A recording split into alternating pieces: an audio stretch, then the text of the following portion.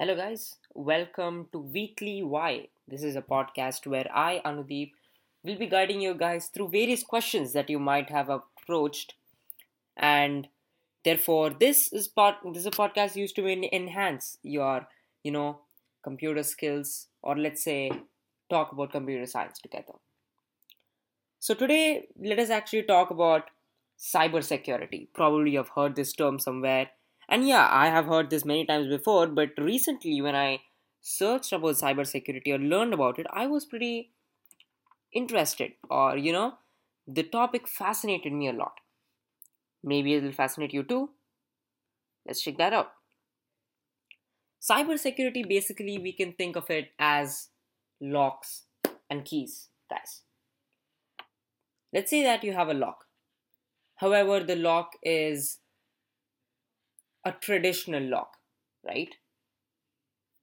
A traditional lock consists of a key in which you just take your key and then insert it in the lock, turn it to open it.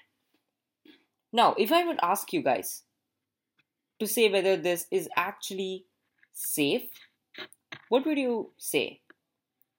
Some of you guys would say, yes, it is safe because until and unless the key is with someone, the lock is unbreakable. That is true. How about some of you might guys also argue that, okay, so what if the key is actually with someone else? He might open it, right? He will open it. That is true as well. We can look this as through different approaches or through different glasses, I guess. But one thing that every cyber security professional would say, this is unsafe. This is all about cyber security. You have a lock and a key, and the key is the entire important part of whatever is in the locker which you have locked with. Therefore, cybersecurity is very important in today's world. Especially today's world is run by businesses, governments. Imagine how much of a load the governments have to actually keep their information safe, nuclear missiles and stuff like that. Therefore, cybersecurity in today's world is a very, very critical problem. Now, it can occur in many ways through viruses, which we say malware as well, phishing attacks, ransomware, denial of service, which is also called DOS.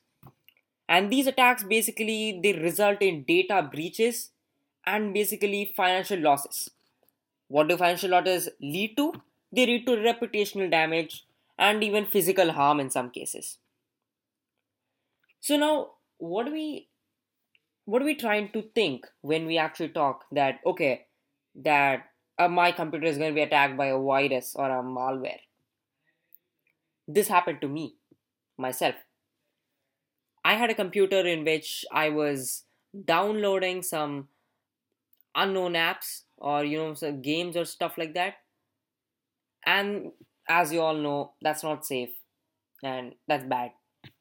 So yeah, my computer got locked and it didn't open.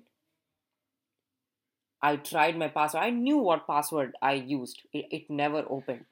And after a few days it stopped working. Therefore, cybersecurity is just not about protecting data, it's also about safeguarding you as a person and safeguarding the society. Or if it's a country that's actually adopting this, it's safeguarding the entire country. Now, to understand cybersecurity better, there are a few essential concepts that one must know and one must authorize. Firstly, confidentiality. This basically refers to the principle of keeping information private and authorized to yourself or oneself. Now, this is also about encrypting data. Encrypting data in the sense legally encrypting data or illegally storing data using strong passwords. You remember, like we talked about the lock and key. Make sure that the key is such a key that people can never find it. Only when people can never find the key, that means the information is safe. And by making sure that people don't find the key, you use strong passwords or keeping the key as hidden as possible. It also means that you restrict access to sensitive information. Point number two, integrity. Now, basically, this principle is keep making sure the information is accurate and consistent. Means, what is the point of actually having a guard to your house if your house is not worth anything? Let us say that your house is worth like $100. I know no house would be worth that less, but if you have a guard and you pay the guard $1,000 to store a valuable item that's worth $100, it's useless. Therefore, keep it integrated.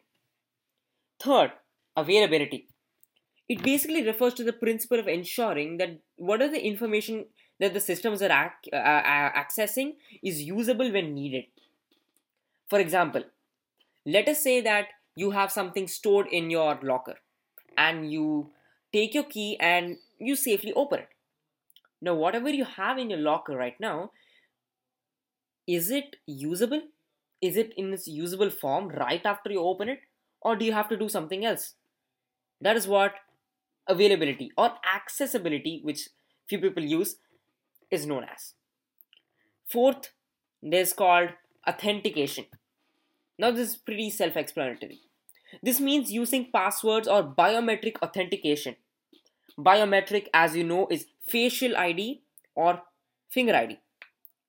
Using such multi-factor authentication, like Google also uses multi-factor authentication. It uses two-factor authentication, which you might know, is getting an OTP or one-time password on your phone.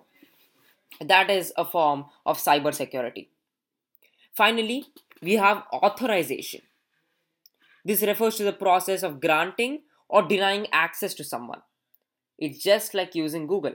You open a Google Doc where you grant access on various levels, like viewers or editors or stuff like that. Authorizing a person to do something or giving a person your key.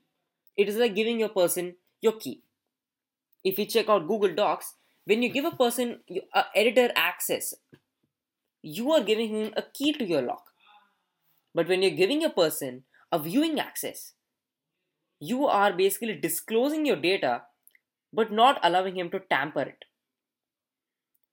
Both of these are dangerous and therefore can lead to lack of cybersecurity and cyber attacks.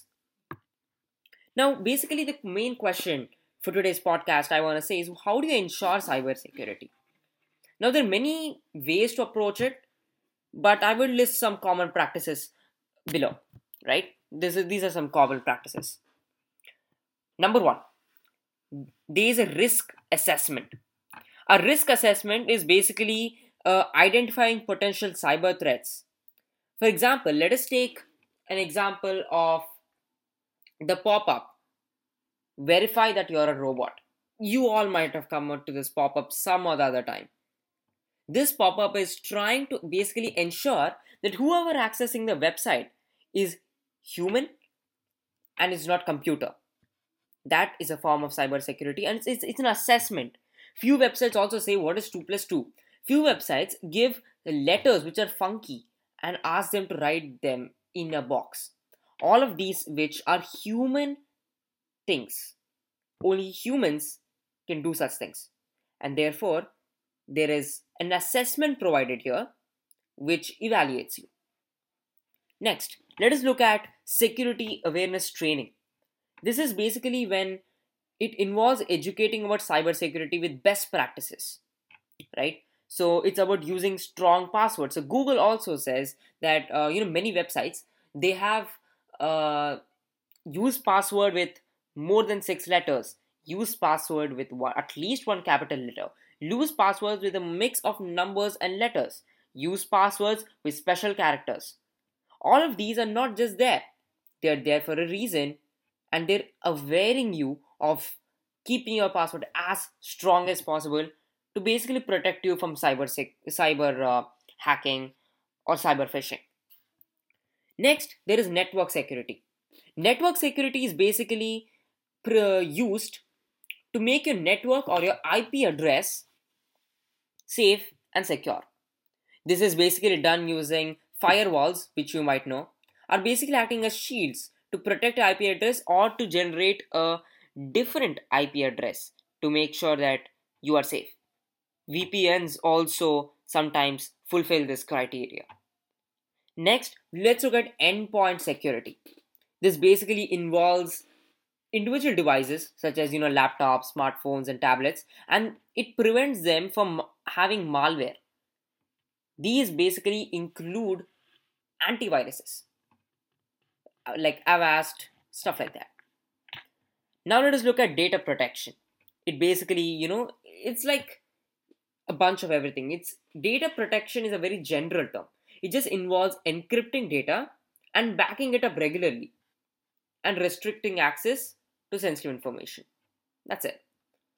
Now let us look at the final point is incident response.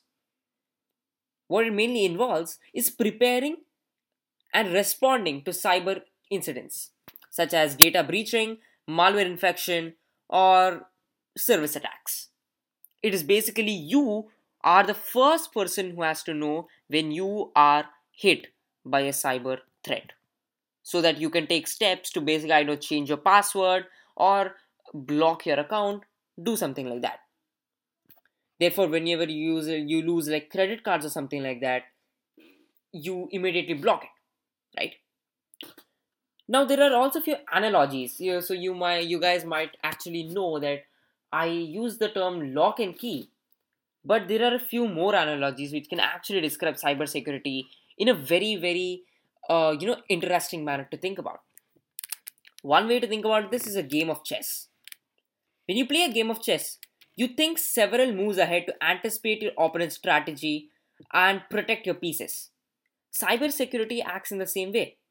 Professionals must anticipate cyber threats and put down their moves in such a way that their system and data information is secure and in place. Next, we can see it as a seat belt. A seat belt protects you in case of an accident. Cybersecurity is the same. It backs up data as we talked earlier, and it has disaster recovery plans. So it keeps the data secure and you are not moving anywhere, because if you meet with an accident or if you meet with a malware or phishing threat, you are secure. There's nothing happening to you.